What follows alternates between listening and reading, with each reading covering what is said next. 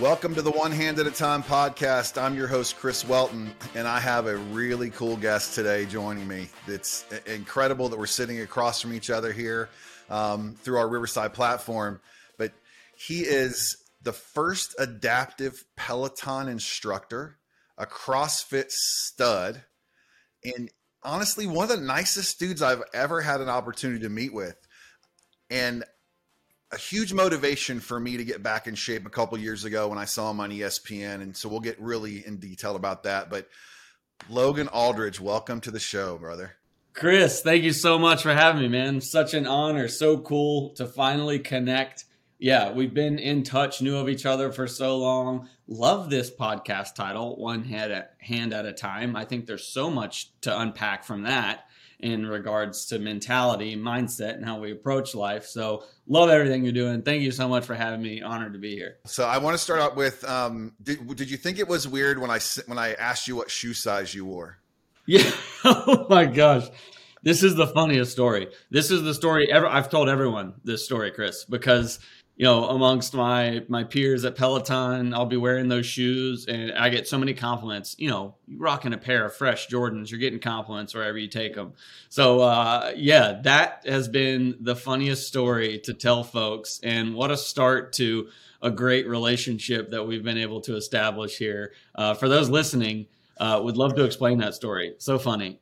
Chris and I have been well aware of each other, following, touching base through social media. Instagram is a great platform to do that, to meet other folks in the adaptive space. And as an upper extremity advocate and athlete myself, and Chris as well, was seeing his content and loving it. And then, you sent me this DM. You're asking for my shoe size and my address. And I was like, I don't know if Chris knows, but I have a lot of shoes. I've gotten a lot of shoes, and I don't really need a shoe right now. But I was like, I'm always open. So I was like, what is this all about? And you're like, just trust me. It's my calling card. I'm just going to do something. So I gave you my shoe size, gave you my address. A couple weeks later, a box shows up. I open the box and I'm like, this is cool. Love the Jordan box. I opened it and there's one shoe in there. And I was like, does Chris think that I'm a lower extremity athlete and I just have one leg or something? What's going on here? And I shoot you a DM and I was like, how do I word this? I'm grateful. I'm appreciative. I'm glad I got one shoe. It's a really cool shoe. But I was like, I'd really like the other one. So I sent you that DM. I was like, hey, just got one. And you're like, hey, just give me 15 minutes on a Zoom and I'm happy to send you the other. And I was like, dude, you could have just asked for the Zoom. I would have been happy to chat with you. But I was like, this is quite the way to incentivize me hopping on a meeting real quick. So I was eager to do it, eager to get the other shoe. Got the other shoe now. Thank you so much, man. It's my favorite pair of shoes. I wear them hitting golf balls, wear them teaching Peloton classes, wear them all over the place. It's been awesome. I love the fact that you're wearing them. And I'm obviously a huge Jordan fan. I've got a big collection of Jordans. And I got that idea from a guy named Brad Lee. He said, if you want to connect with other people, here's a quick way to do it. Send them one shoe and a handwritten note. And I was like, hey, okay. So I've done it 3 times now. I did it with Damon West, who's the author of the book, The Coffee Bean. I did it with Ben Newman, who is he's like the mental toughness coach for Alabama and K-State football and a lot of other big athletes. So I have a call with him next week. So it's nice. 3 for 3. 3 for 3. Dude, that's a great way to differentiate, to set yourself apart and to get people captivated and themselves asking questions and wanting to involve themselves in understanding, what was this about? Why is this happening? I love it. Very strategic. I love it. Yeah, well, I appreciate that. So, it was really cool. And when we did our first Zoom call, we spoke real quick. We got dialed in with stuff, and you blew me away with several different things. But I got to tell everybody the thing that resonated with the most was, he said, hey, you're in Florida. And I said, yeah. He said, I'm playing in this golf tournament, the National North American Association of One-Armed Golfers near Tampa. You should come over. I'm like, done. I'm coming. So my wife and I, Nikki, drove over on a Saturday. The weather was not Florida-esque weather. It was kind of cold, but I was able to grab a golf cart and ride around and follow Logan for 9 holes. And we had a great conversation, and even at the driving range. So thanks for being so inviting to me to do that. And, you know, it opened my eyes to the more possibilities of other people out there I need to connect with in the adaptive space. So thank you so much for that. Oh, my pleasure. It made so much sense. It was just perfectly fitting. I was like, oh, he's in Florida? I mean, Florida's pretty big, but come on over. And you know, it was a really unique and fun experience for myself. You know, I'm played golf a lot my whole life, but have never been involved in adaptive golf. There's been a big growth and focus on the accessibility and inclusion in the sport of golf specifically. You know, my past, 7 years in the fitness space and what I've tried to do to create more access and opportunity there, it was just super interesting to learn more about what's happening in the sport and the industry of golf. And then specifically to learn more about, the North American One-Arm Golf Association and what they've been doing for decades. So been in touch with those folks there, had that opportunity to go down there. And it was so cool to meet you there and to see you face to face. Get to shake the hand, give you a hug, and hang out for a bit, man. It was awesome, and thanks so much for coming with us on the front nine. You know, you probably saw me hit a lot of bad shots, learn a lot. What does it mean when it goes out of bounds? How do I take the right amount of strokes? What is all this tournament play, man? It is a different world, but so much fun. And then more importantly, the recognition of so many varying versions and examples of different upper extremity athletes, upper extremity golfers, remarkable. And not only, I think golf is a great metaphor for like life and a lot of the ways in which we approach things. And it was cool to see unfold there. And specifically what I'm talking about is the way in which you hit the ball. How do you send that ball, advance that ball down the course? And in golf, generally speaking, you're always watching TV, looking at the pros, being like, how can I hit the ball more like that? How can I make my swing look more like their swing mechanics, focusing on all these little points and techniques? At the end of the day, the mentality of swing your swing, I think, is something we can all learn from. And going down there to Florida and watching those guys play, everybody hits the ball differently. Everybody, some one-armed golfers choose to hit it forehand, choose to hit it backhand.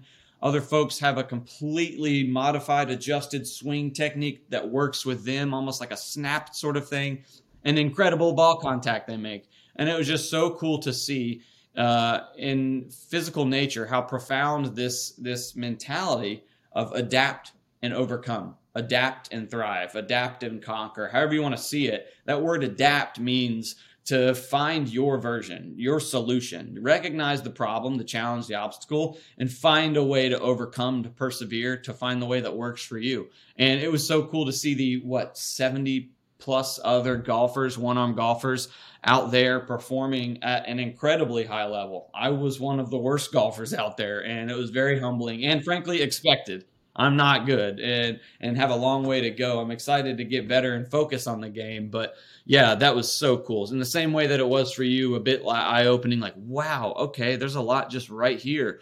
It was similar to me. It was just like, this is a tribe. This is a community, a sub-community within the broader golf community itself that is extremely welcoming. Everyone felt like family. Everyone is, the unspoken agreement of understanding how you do that with one arm. How do you do that? Exchanging different life hacks and things like that. Like, I think I taught a couple dozen guys how to tie their shoes with one hand. And, it's funny, the little things that we go so long with being like, well, I just don't do that. And it's cool to have that opportunity to not only hang out, play together, but to share information, share life hacks, things of that nature. And that's what it's all about, man. That's the open source idea. That's the way I got into fitness. That's my passion for golf. It's this idea of when you find a solution, when you find something that works, you're excited to share it. Not because you want to brag about what you've discovered, but because you know the impact and opportunity that has to help someone else or to get someone out of that mindset of, I can't, that's impossible, there's no way. And now someone's showing you there is a way. Whether that then triggers a different way that you do it, but you recognize it can be done with a creative solution or not. I think that's been my attraction so far to golf in general, and especially adaptive golf and the opportunities it's bringing folks. Yeah, it was amazing because usually the only other time I'm in a room with another one-armed person, I'm at a Def Leppard concert. So, it doesn't happen very often. And then I'm there with 70 people. And they were all, because I was a newbie, right? Nobody knew me. Most of the people knew each other. And they were so inviting and so like, you need to come here, do this, go play with us here. And A couple guys got my number. They're going to be in Orlando next month. They're like, hey, we want to come play golf with you. And it was just the most inviting environment, which was really, really cool. So that was a big deal for me. And thanks for inviting me to that. I want to ask you another question, Logan. And I get this question asked all the time, and I have my whole life because I'm a congenital amputee, right? So, right. And I'm sure you get the same. People come up to me and they ask me, what happened to your arm? I get asked this all the time, and I love telling this story. And interrupt me whenever you like, Chris, because this can sometimes turn into a long-winded answer. But being above elbow, and I think because I've gone so long now with one arm and some of the things that I do comfortably and confidently, I get the assumption a lot that I was born this way. Mm-hmm. That's not the case. That was not the case for me.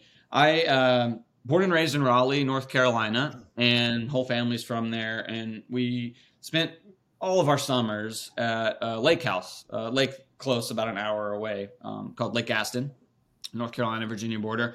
And when I was 13, when I was really like 10, I discovered wakeboarding. And wakeboarding, for those listeners who are unaware, it's like skiing behind the boat, but you're on a board. And the idea as a sport is to jump the wake that the boat creates, the waves the boat creates, and do tricks and flips and stuff. And there's competitions, and it's a professional extreme sport. And I fell in love with it at an early age, 10, 11 years old, at our lake house. So our family got a wakeboard boat, frankly, invested a lot in my passion and desire to really become competitive in this sport. My parents were both recreational water skiers, pretty good, but never really competitive or pursued it in that way. But they were open to me wanting to focus on that. So training for a few years, going to camps, working with pros, learning technique, how to jump better, trying to put together competitive sets, and just work my way into competing in wakeboarding. And at the age of 13, it was a Saturday, typical Saturday, training with a buddy of mine who lived about 5 docks down, a few years older than me, kind of like a mentor friend in the world of wakeboarding. And we just finished riding with my parents on the boat and some family friends. And we dropped him off at his dock, and the sun was going down. We were going to go in and have dinner and do it all over again the next day. And at my responsibility at 13 on the boat would be to tidy up the boat, pull in the rope, put away the life jackets, get everything ready so we pull into the dock. And so I did that after we dropped my friend off at his dock.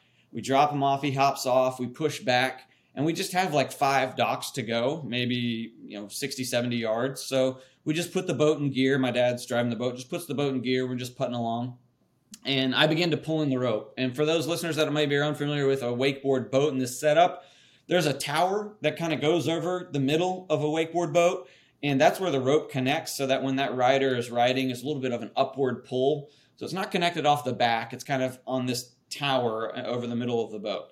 And then wakeboard boats, ski boats, typically don't have the motor in the back, an outboard motor. It's up underneath the boat. So there's this back platform that you stand on to put your board on and you jump in the water.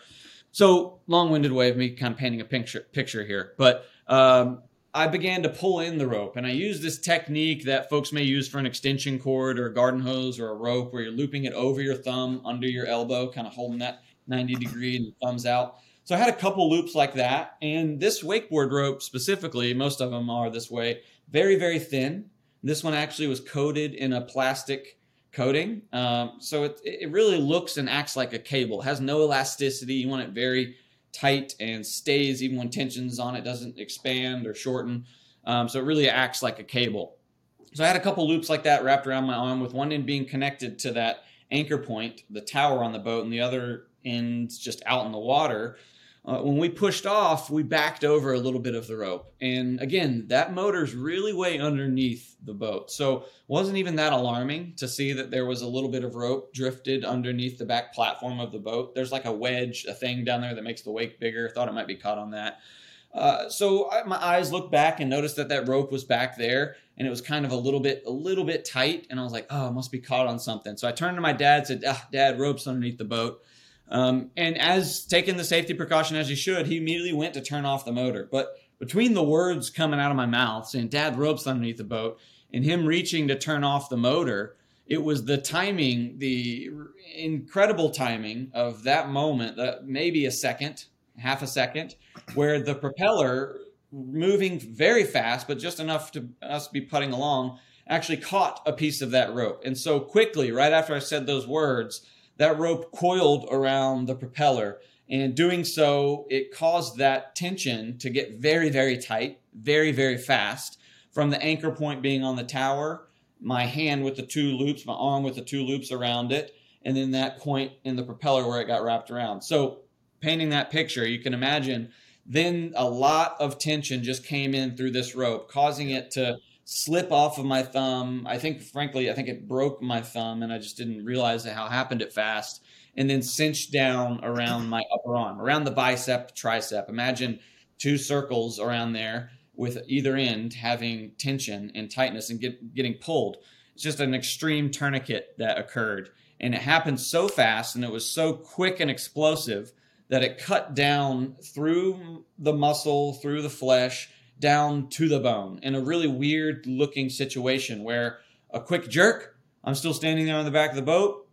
My arm's now not at 90 degrees holding that rope. It's just straight out, and the rope looks like it's going in on the inside of my bicep, on my inner arm, and just coming out on the outside of my arm. It looked wild. You couldn't even see really the lacerations that it caused from cinching down. It did it so fast and so tight.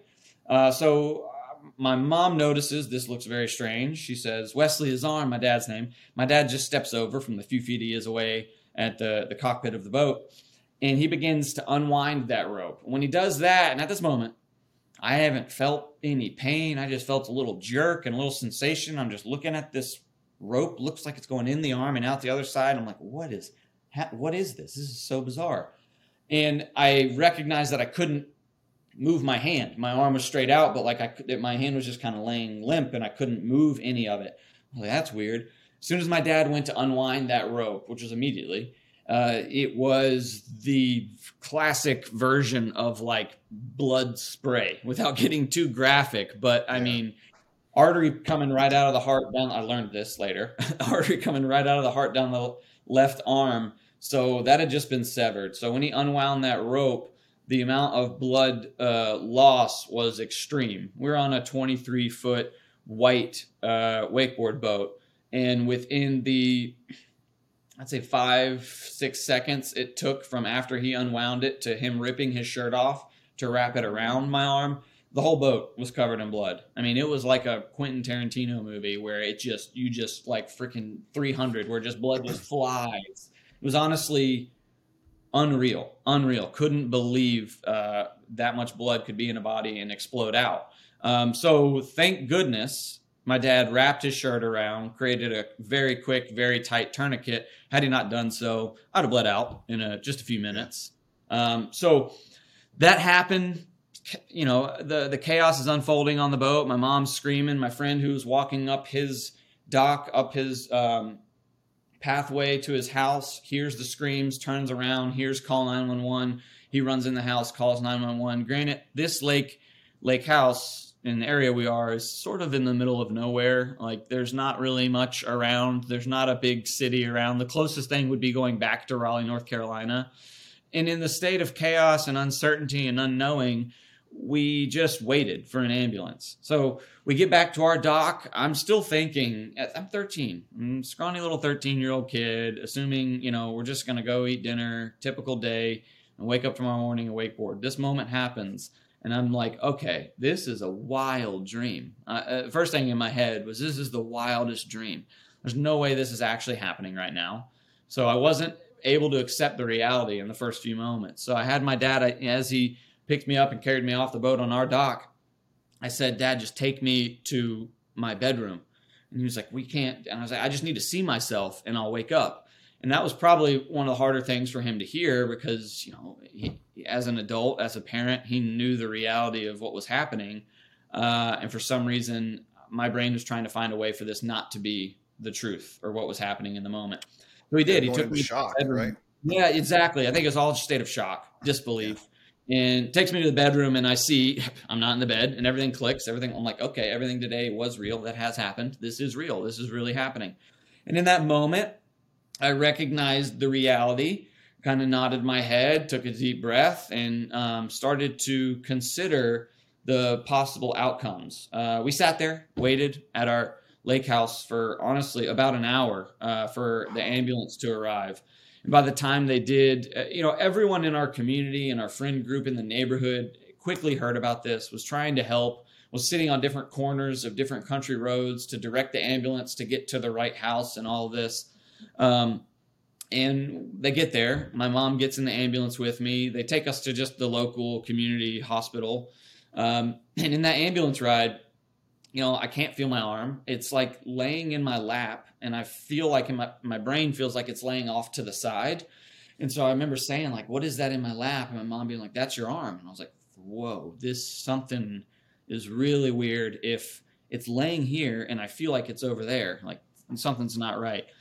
And that's when I asked my mom the question, in the most profound statement was said that has shaped my recovery and my perspective to this day. When I said, Mom, what if I lose my arm? Because up until that moment, I thought this is just going to be a badass scar. This is going to be a wild journey of recovery and rehab, but like, I'm going to have this cool scar around my arm, back in the day when like barbed wire tattoos around your arm were cool. I was like, yeah, this is like my version of that. I'll have this cool scar.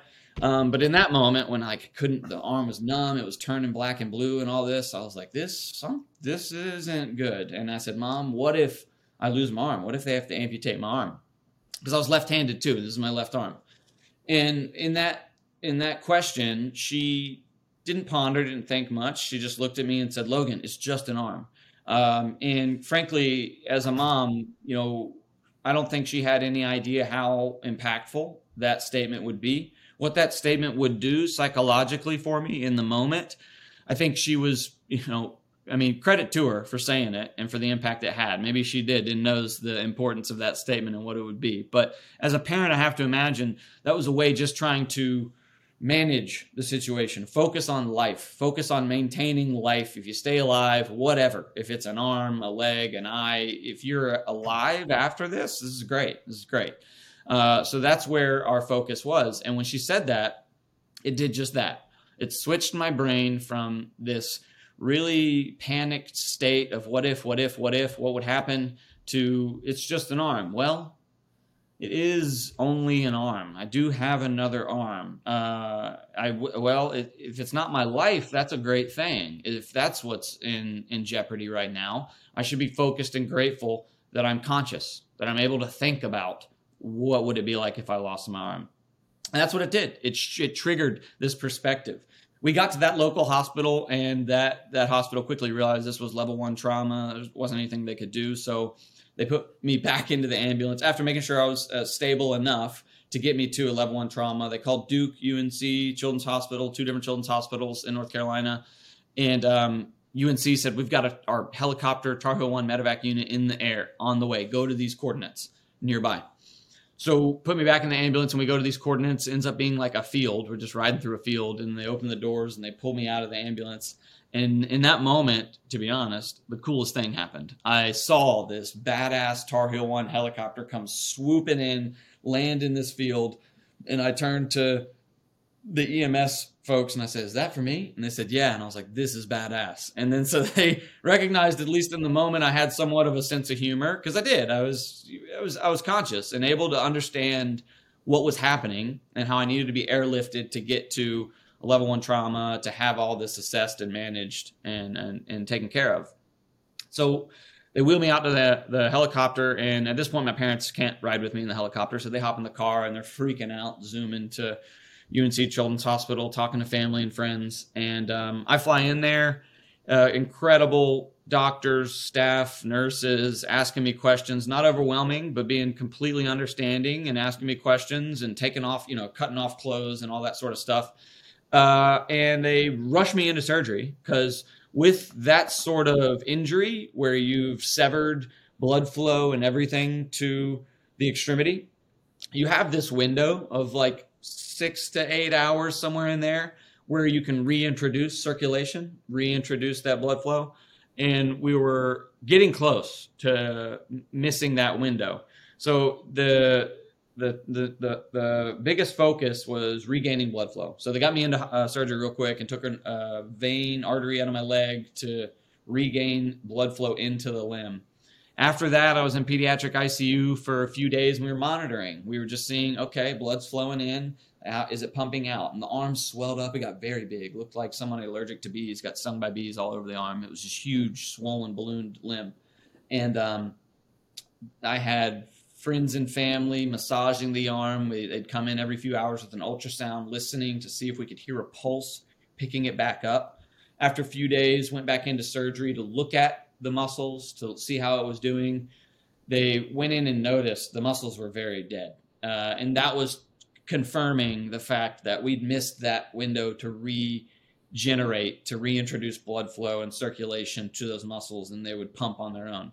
So now we get into this consideration of, do we continue to try down this path, or is gangrene very close? Because once the muscles die, they're dead. They start to bacteria, things of that nature. That gets into the bloodstream, goes back up the limb. That becomes a life-threatening condition. So they had to make the tough decision with my parents to amputate. And best decision of my life, best decision of my parents. I'm sure the toughest one. I can't imagine as being a parent in that situation, having to decide that for your kid. But they pulled me out and took me out from the being under in the anesthesia, and told me, he said, Logan, unfortunately, those muscles are not taken. We're going to have to amputate your left arm. And it was a moment. My parents were around, brothers were around. We cried for a moment, and I said, all right, let's do this. Let it be done. And so we went back into surgery, amputated the left arm as it is. And my first thought when they told me, at the time, I was very focused on two things, wakeboarding and lacrosse. It was all I'd spent my time doing. And my first thought when they said, Logan, unfortunately, we're going to have to amputate the left arm, it was not, I cannot play lacrosse again, or I cannot wakeboard, but it was, the first thought in my head was, how will I play lacrosse? It was, okay, this is going to be one-handed now. How will I do this? So I want people to hear that real quick. It was not if, it was how, right? It was how. And then also go back when you said that it was, what did you say again about when they decided to amputate? Did you say it was a good thing that it happened? What was the best outcome from that? Explain that a little bit. Absolutely. So in the moment, this is not at all the assumption or the outcome you want or expect or are hopeful for. It was devastating news. It was the worst news to hear, because you're hanging on to hope. You're hanging on to this idea of, this won't change everything. Everything will go back to the way it was eventually. Let's just get through this difficult challenge, situation, unforeseen, unexpected scenario and event. In reflection and looking back, and this isn't just me saying this now, this was a year later, 2 years later, is when it really started to become clear that amputating that arm was, for multiple reasons, in the short term and long term, and physical ability and psychological perspective, the best thing that could have happened to me. For two reasons. For personal development and who Logan is and was, it was the best thing that could have happened to me, because I wasn't this much of a nice guy as a young kid. I was kind of a punk. I was kind of a little shithead. I was kind of the guy who was, beer bonging Dr. Peppers and stealing some candy from the gas station if I could get away with it. I was a rebel. I was a rebel that was nice. I came from a very nice upbringing, great family and friends, and loving family and friends, great relationships. But I liked being extreme. I liked being a little edgy, a little aggressive in a lot of ways. And after that accident, changed my perspective on everything. Not only on how fragile life is, but on how important it is to help people, what it means to go through that experience, the staff, the people that came to visit me, which is a whole nother discussion. But I recognize that there's such an opportunity to make an impact in this world for other people. And there's nothing more fulfilling or more empowering than that. And so it sounds like I'm trying to create a corny statement or a cliche when I say, losing my arm was the best thing that ever happened to me. But without a doubt it is, especially now, especially almost 20 years later, looking at the life I've had the opportunity to live, the people I've had the opportunity to meet, you sitting here on this podcast, none of these things would have come about had it just been a little injury I recovered from, and a year or two later, I'm back to having 2 arms. Everything is great. No, it's because of this adversity, I have this different outlook and perspective on the value of being able to live and being able to live life. And I'm so grateful. And I've gotten to meet people and interact with folks that are far more inspiring and motivational and represent resilience and perseverance in ways that I do not and have not at all. But I don't think I would have had the opportunity and privilege to connect and meet these different folks and to be so motivated and encouraged from their actions had I not had this experience. So in that regard, best thing that happened to me. You know, the big thing for me though, in the beginning there was what your mom said. You know, it's just an arm, and how profound that statement was as a mom watching her son go through that. So I can't wait till one day I get a chance to meet your mom, because I want to give her a big hug for that, because that is just like, that's so money. And when you talk about making sure you help other people that are in the same situation, for me, I didn't realize I had a responsibility to do that till really late in my life, because I wasn't comfortable with being who I was. I was the guy in the pictures who would hide his left side, right? I was the guy who was afraid to hit on the girl because I didn't want to be turned down because I had one arm. And when I read some stuff on you this morning about that, was you were left-handed. Here's the interesting thing about me, Logan. I'm left-handed also, right? So I have a right hand, but I kick left-footed. I skateboard goofy-footed. I have a left brain. I'm a left-handed brain. Yes. So it's crazy when I think about that. And then when I read that this morning, I'm like, oh my gosh, that's probably another reason why we connect so well. We're both lefties in the brain there, right? Even though we don't have those left arms anymore. But that's exactly right. That's so funny. I know numerous congenital amputees, upper extremity amputees, that are that way. Like they would have been in every other way. They are that limb dominant, but because that hand isn't there, they've just by nature had to become obviously the other limb dominant. But had it been presented, had it developed and been there, they would have been that arm dominant. It's so interesting you say that. Yep. So did you once you got recovered from the injury over time and everything, did you continue to play sports in high school and everything else, or did you just jump into CrossFit type of stuff, or how'd that go? Oh gosh, yeah. So understanding that I was that kid who wouldn't finish his food at dinner. We were a super incredible household. We had dinner together every night with the whole family, but I would sit there, take 2-3 bites and be like, okay, can I go back outside? Okay, can I go back outside? Like I loved being active, being extreme sports, climbing trees, being in the woods. We grew up on quite a bit of land on a horse farm. My mom rode horses. So I was constantly outside, very active. And it's a great question.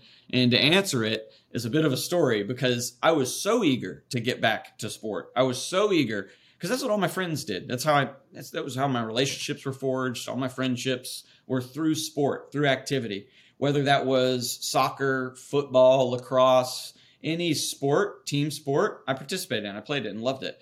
And so it was summer. And after I was released from the hospital, football training camp was going on, and a really close family friend ran a great training camp at our school. And I wanted to get back to taking this training camp with my friends and join them. And now everybody recognized, Logan just had an arm amputated, so take it easy. But I went straight out there, day 3 after being out of the hospital, with this huge bandage and all this gauze and this big dressing on my amputation. I go out there and I'm doing high knees and line drills and all the agility stuff, hill sprints, getting right into it and loving it. Honestly, I was dying out there, trying to get through being sedentary in the hospital bed for 2.5 weeks. I was in the hospital for 2.5 weeks, quite a long time for an amputation, but because they tried to save it and wanted to monitor, make sure gangrene wasn't setting in and all that, it was about 2.5 weeks. And when you amputate, you try to maintain as much limb length as possible, for the sake of future, not only levers for the use of your native anatomy, but in the future of prosthetics, so that you have the biggest opportunity for a good fit and then good leverage and whatnot. So they amputate, and because mine was a 360 laceration, it's difficult to do without getting to the specifics of amputation surgery, you try to wrap a piece of muscle around the distal end, which means the very end of that bone structure, so that you're not joining at a point at the very end, because that's most susceptible to break through. But because mine was 360 and one maintained as much length, they did that. They sutured at the very end, attached the bicep and tricep together at the very end to maintain as much length as possible. So me going straight into activities like that was not ideal. And frankly, I bet you the surgeons and doctors would not have signed off on that. But it's just who I am. And my family, thankfully, was so supportive of that. They're like, Logan wants to go be active. Let's let him do it. What happened was, end of that football training camp, they do like this, get together dinner with all the families to show you some pictures and videos of how it went. And at that dinner, the guy who hosted the training camp was a former graduate from the high school I went to, who was the all-star quarterback at Penn State and went on to do some incredible stuff in the medical field. David Feigenbaum is his name. And he comes from a family of physicians, orthopedic surgeons. So at this dinner, we're at his dad's house, orthopedic surgeon, good family friend, Dr. Feigenbaum, and we show him. My mom's like, Logan's limb is looking a little weird at the distal end, where his stitches are. Could you just take a look? So we undo the dressing, the wrap, and he shows it to him. And we show it to him. And within the first 2 seconds of showing it to him, he's like, we need to take him to the hospital tomorrow. He needs to go back into surgery tomorrow. And so we are wide-eyed, like, what has happened? And apparently I was way too active, moving the arm way too much. And the sutures for the muscles had broken and retracted. So it was just like white. You could just see white raw bone. It was just a pointy end of bone on the end. Yeah. So again, a very graphic story, but me painting a picture of answering your question. Did I get back to sport? Yeah. And so a month later, had to go back in, get 1.5 inches of that limb taken off. And then now I have what is now my residual limb and how it is. So then after that, I had a guard made. It was like a little, basically a prosthetic shell, but just enough to cover my limb, because I wanted to get back to lacrosse. Mm-hmm. That was the sport I was going to go to. So had this guard made, so it was like protective. If I was getting hit, checked by a stick, it was protective. So now I knew physically, I wasn't, I might be vulnerable playing with one arm, but my amputation, this limb that's sensitive, is not vulnerable now to playing a physical contact sport. So that gave me the psychological confidence to be like, okay, how can I play this sport? What can I do? If I can develop a skill and strength, this isn't going to hurt me here to play. So if I can just play one-handed, I will. So I played ping pong every day, like 7 hours every day, with a closest friend at the time. We would just hang out in the garage and hit. And that was it was fun, first of all. But secondly, it was helping me develop hand-eye coordination, dexterity. Oh, yeah, that's huge. That's so the smart. Right hand. In the first few weeks, where you'd like, your buddy would hit a fast one at you or something, I would go to grab it with my left hand. So there was so much brain training that was happening, rewriting these neural pathways to train the brain to recognize that phantom limb sensation you're feeling. It's not there. It's actually not there, because that was very real at the time. The brain for 13 years for me knew 2 arms. So when it's chopped off, the brain doesn't know, okay, now it's just right. You just have a little limb over here. That's it. It doesn't know that. It keeps trying to tell you that arm is there. That arm is there. So I would try to grab the ball sometimes. So it was all really, really good learning examples for me to remind my brain, no, you just have this one. You just have this one. So then that led to picking up the lacrosse stick, throwing with my buddy. We'd throw as long as we could before my wrist or forearm got so tired I could barely throw the ball again. And we'd rest an hour or two, go inside, eat something, come back out and do it again. And I just exposed myself to every activity that I did before. And frankly, it was like a psychological rolling snowball of encouragement for me. I was like, okay, can I wake up and take a shower and put on my clothes well? Great, did it. I'm going to brush my teeth, figured out how to do that one hand. Okay, cool. Tie my shoes. Okay, cool.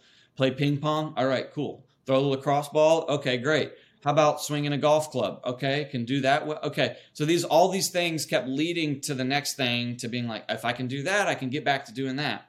And they all kept building on themselves. And so that was really my exposure and path to getting back to sport, was just constantly trying to show myself I can. So with lacrosse, I went back to playing. I continued to play for my junior varsity team that year, which was my 8th grade year. And then 9th grade went on to varsity, played varsity all 4 years, was a captain of the team and a lead goal scorer. Did well with one arm because it was, it's leveraging your strengths in a sport like that. What did I become great at? Ground balls. Because what does every coach tell every lacrosse player? This is getting into specific of lacrosse, but it's always 2 hands on the stick, scoop through the ground ball. Well, I had one hand, so I could just poke the stick in there and just grab that ball away from this big huddle of players, flick it up in the air and grab it. And then my shots and passes and dodges became very interesting because everybody thought right hand, he's got to go right. I would learn this crossover technique where I could hold the stick behind my behind my left armpit, behind my body, and protect the stick. And then I could pass then from being a cross body like this, I could pass behind my back, which would very much throw off most defenders in the goalie. Oh, yeah. So I started to do real well in the sport of lacrosse. And I loved when I'd get matched up with a defender and they'd be like, oh, I'm going to take it easy on him. He's got one on him. I don't want to go too. I would literally tell him, I'd be like, your mistake. And then I would just smoke him. I would just go as fast as I could. And I wasn't the best, but I just took advantage of opportunities like that. Well, you're obviously a really good athlete. Anybody that's ever seen you knows you're super athletic. And when I played football, I would take, because my amputation is below the elbow, but with the elbows here, but it's naturally fused together, so I have no movement in the joint, right? So this used to be straight, but I broke it twice playing football. First time I broke it sideways. The second time I broke it, I split it right up the middle. So I would take 2 forearm pads, one on each side, and then I would athletic tape them together and make this big flipper, it looked like. And I would hit people with it on the football field. And, it's funny because everybody'd say, hey, tackle with 2 arms. Well, I'm not tackling with 2 arms. I'm tackling 1.5. Catch with 2 arms when I played baseball, 2 hands. No, I'm not doing that. But basketball is where I really would get people off guard. They wouldn't want to guard me or whatever. And they would always try to guard me right. Well, I could take the ball behind my back and go left, right? Or I could spin. And you do that a few times and they're like, okay, now I'm going to guard you. So I hear exactly what you're saying there. So similar in the sport structure, offense and defense, basketball and lacrosse. So exactly right. And same idea. When I look back on when I was a kid, there wasn't anything for me to base any of this on, right? I had one arm person that I knew about, and it was a guy named Jim Abbott. And Jim Abbott was a major league pitcher with one arm. He threw a no-hitter for the Yankees. So I knew about him. So it made me want to be better at baseball. But I had a really good close group of friends that we played sports all the time. That's all we did was play sports. But I'm so thankful now for the other kids who are going through this now. They have people that they can see like Logan. And, I'm a big follower of the Lucky Finn Project. I don't know if you're aware of them or not, but that's a big deal. I love them. And of course, Nub Athletics is another one. I don't know if you've been in touch with those guys or not, but they're dynamite. And these are all these tools out there to be able to help kids and their parents adapt to that. So I've started thinking that through, and I'm like, okay, well, there's a lot of people out there like me that are 50 years old that are amputees that haven't been active their whole life. So that's when I saw you do the deadlift with the Aldridge arm, which is an amazing invention, right? Yeah, the harness. I had to get one. So I got one and I started training with the Aldridge arm. And then I bought a 1-arm jump rope. And then I've got the handle for the rowing machine. And it changed everything I was able to do. So I post videos all the time out there, hoping that one other person gets a chance to see them. So what was the whole, when we first talked, you really were clear about meeting people where they're at and helping them grow. But how did you come up with the Aldridge arm? Yeah, I mean, out of necessity. Great question, and I'd love to share that. I don't think I've ever really explained this story, especially in a podcast form. But all of these things were finding solutions for myself, trying to find solutions for myself, and recognizing that if I'm dealing with this, I'm sure that there are others. And to your point of recognizing that there are others like me around the world, in the world, I was so fortunate while in the hospital, not to take it back to that story, but still while in the hospital, my closest friend at the time, 9 months before my accident, Bethany Hamilton lost her arm in a shark attack. And for those who aren't familiar, the movie Soul Surfer, that's about her. this Hawaiian, incredible professional surfer on the path to be literally number one, dominate the women's professional surfing circuit, was attacked by a shark at 13 years old and lost her arm. It's incredible film if you haven't seen Soul Surfer. But she, and I knew of her before. I was followed surfing as an extreme sports enthusiast, skateboarding, wakeboarding, surfing, snowboarding. These are the things I followed closely, the athletes, and loved watching the X Games and paying attention to them. So I was very familiar with Bethany and her story. So while I was in the hospital, unbeknownst to me, my friend had emailed her fan page, which she got thousands of a day at that time, especially. And her brother, who managed it, saw the email from my friend about me and told Bethany, hey, I think you should read this one. And she read it and had a number on there to call, and she called. And that ended up getting her into my hospital where I was, and I got to talk to her while I was in the hospital. That moment triggered everything for me to recognize I'm not alone. And her words were not some complex esoteric statement on how you'll thrive and survive this. It was just, hey, I understand what you're going through. I'm here for you. If there's anything you need, you're going to get through this and you're going to do great. And that was just all she really needed to say. And it allowed me, I'm so fortunate for that. And I recognize the uniqueness in that sort of exchange, relationship, and opportunity to interact with someone in that way. But it showed me that although I may live in a world of Raleigh, North Carolina, where I feel like maybe the only one-armed guy in the world, it's not that case at all. There's so many others that I have not yet been able to meet outside of Bethany. There's some other family friend folks with one arm in the community of North Carolina I was able to know of and know about and learn about. So I recognized, I was like, okay, there are people doing things well, living life with one arm. This is great. So when it came to fitness, I thought there was a huge opportunity. I thought that there's a lot of barriers to entry in ways that we attempt to exercise. Exercise, I feel like, in general, is very intimidating.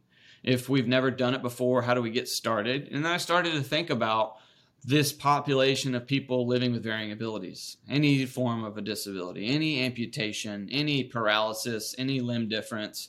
Started to think about all of these individuals. And I thought, if I'm facing this problem where I'm like, how am I going to deadlift? How am I going to do things that promotes longevity?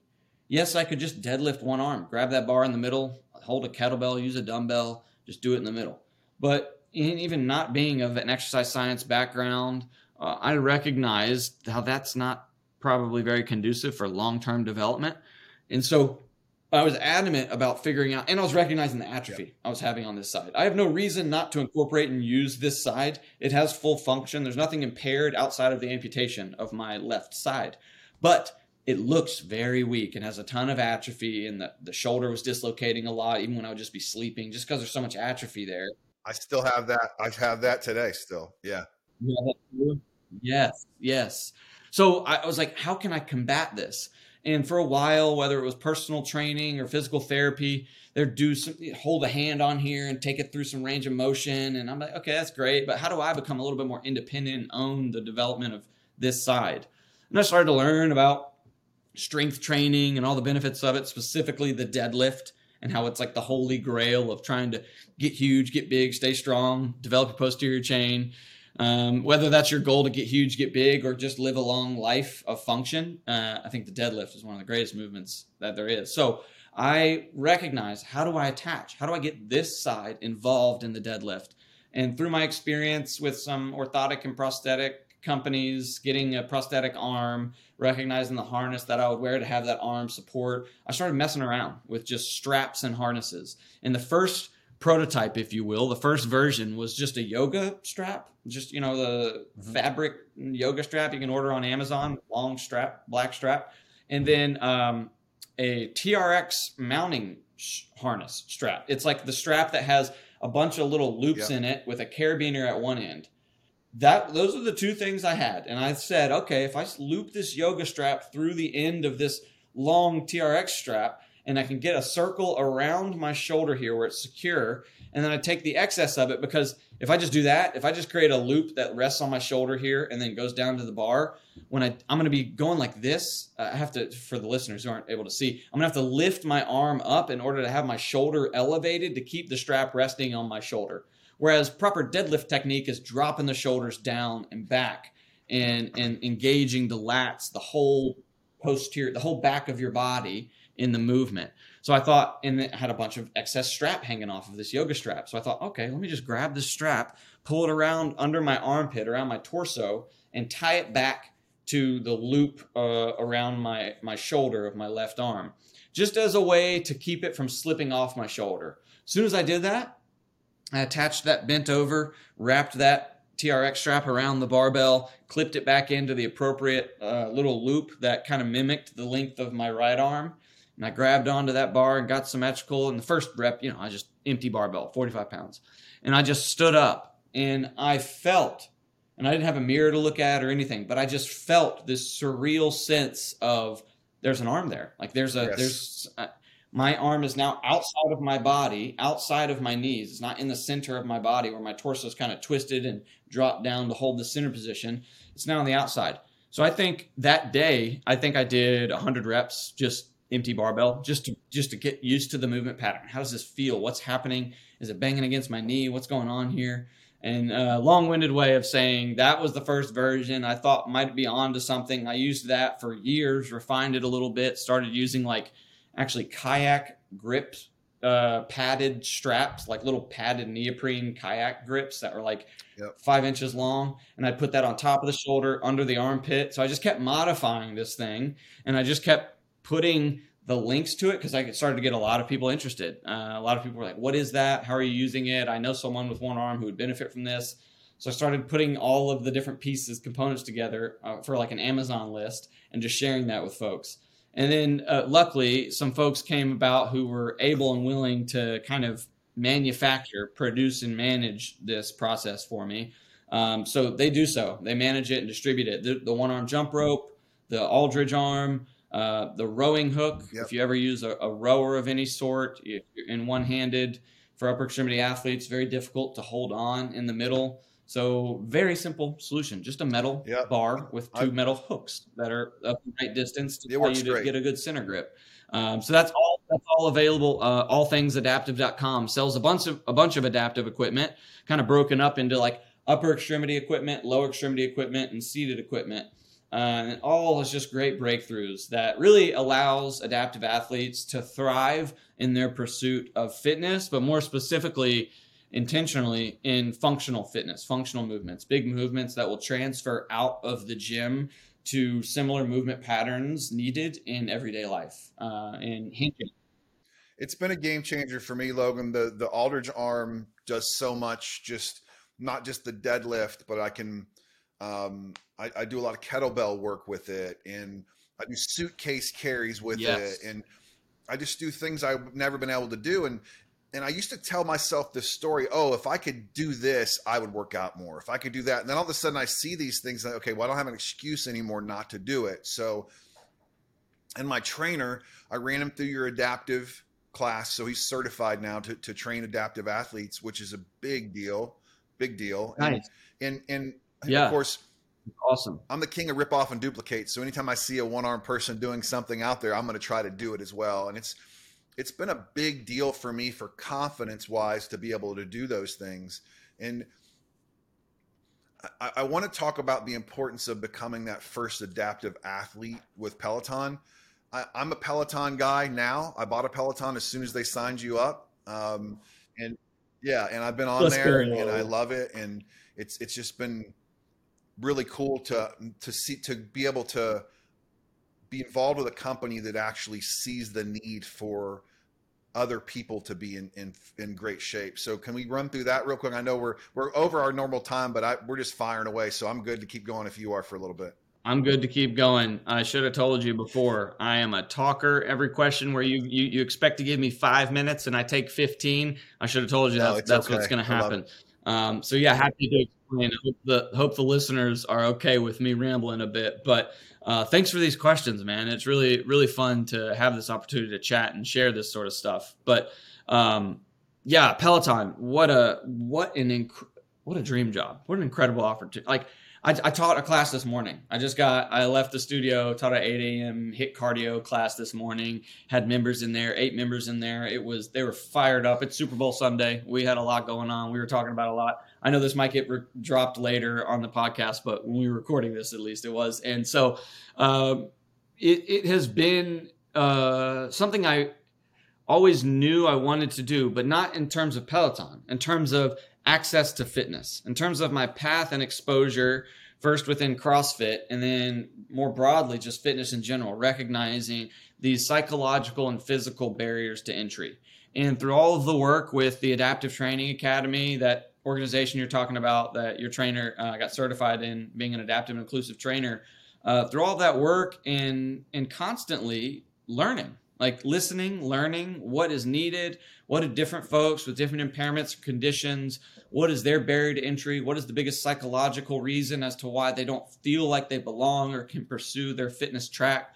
All of this was at the forefront. And frankly, through the pandemic, it was the biggest eye-opener to the fact that we have to make fitness meet people where they are. All people, every individual.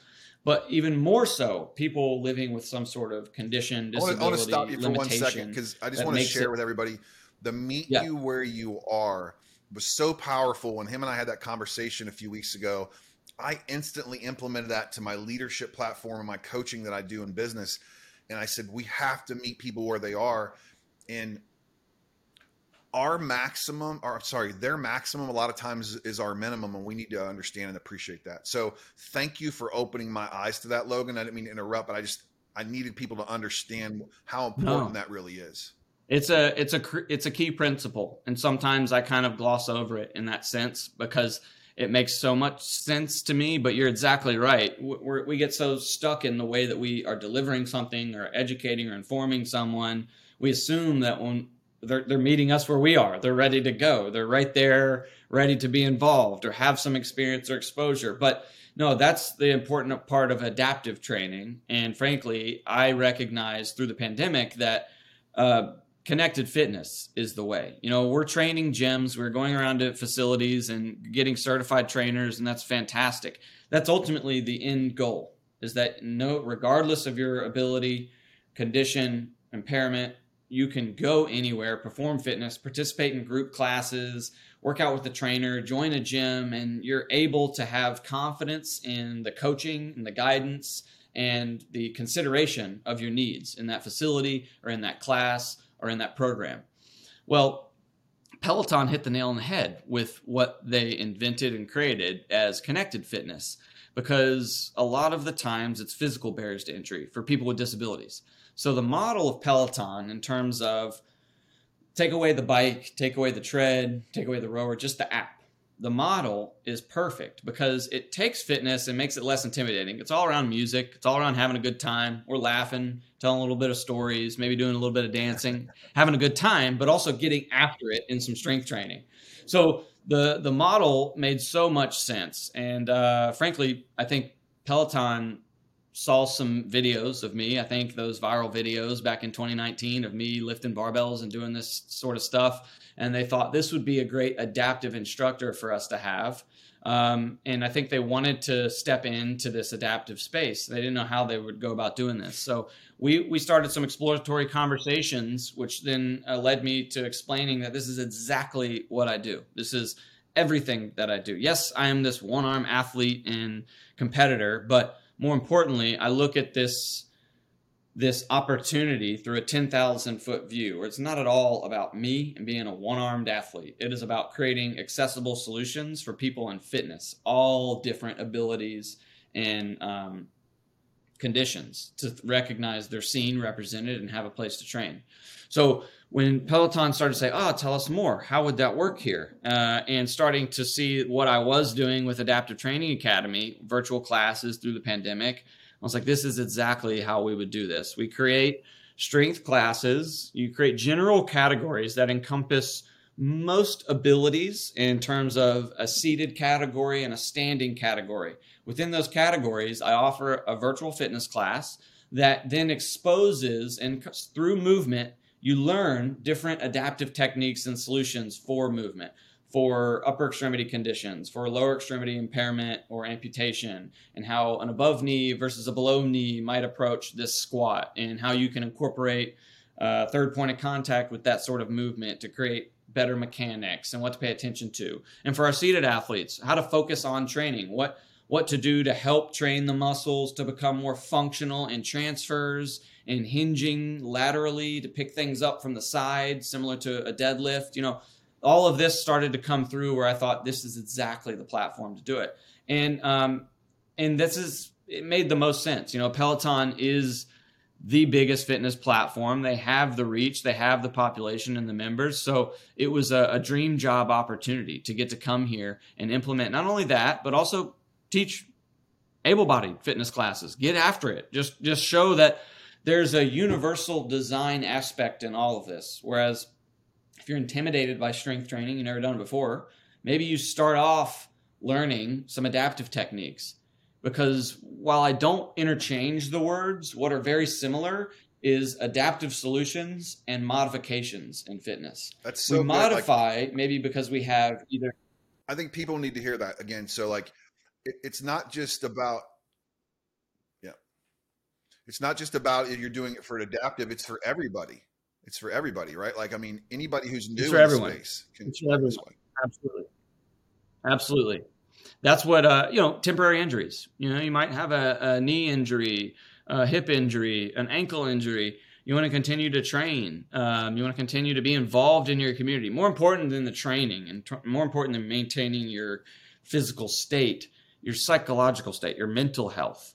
Because you have an injury, because you have an impairment, doesn't mean you need to sit on the sidelines or sit out.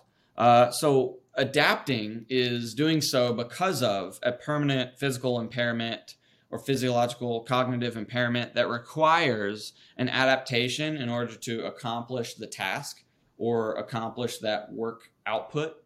Whereas modifying, we're going to modify because we're meeting you where you are. We're not there yet. We need a version of this movement that is not as complex or as intense or as stressful to the body that we will eventually work towards getting to. Doesn't mean we'll always continue to progress and get to that movement, but now we have a clear understanding why we might be choosing this movement versus this other movement, this more intense, more difficult movement. Whereas adapting is creating a standard. Adapting is creating, this is an adapted seated burpee. This is the way seated athletes can do burpee. If you have the capacity, work capacity, and ability to do it differently, to get out of your chair and create some more similar movement pattern to follow the burpee, by all means, go for it.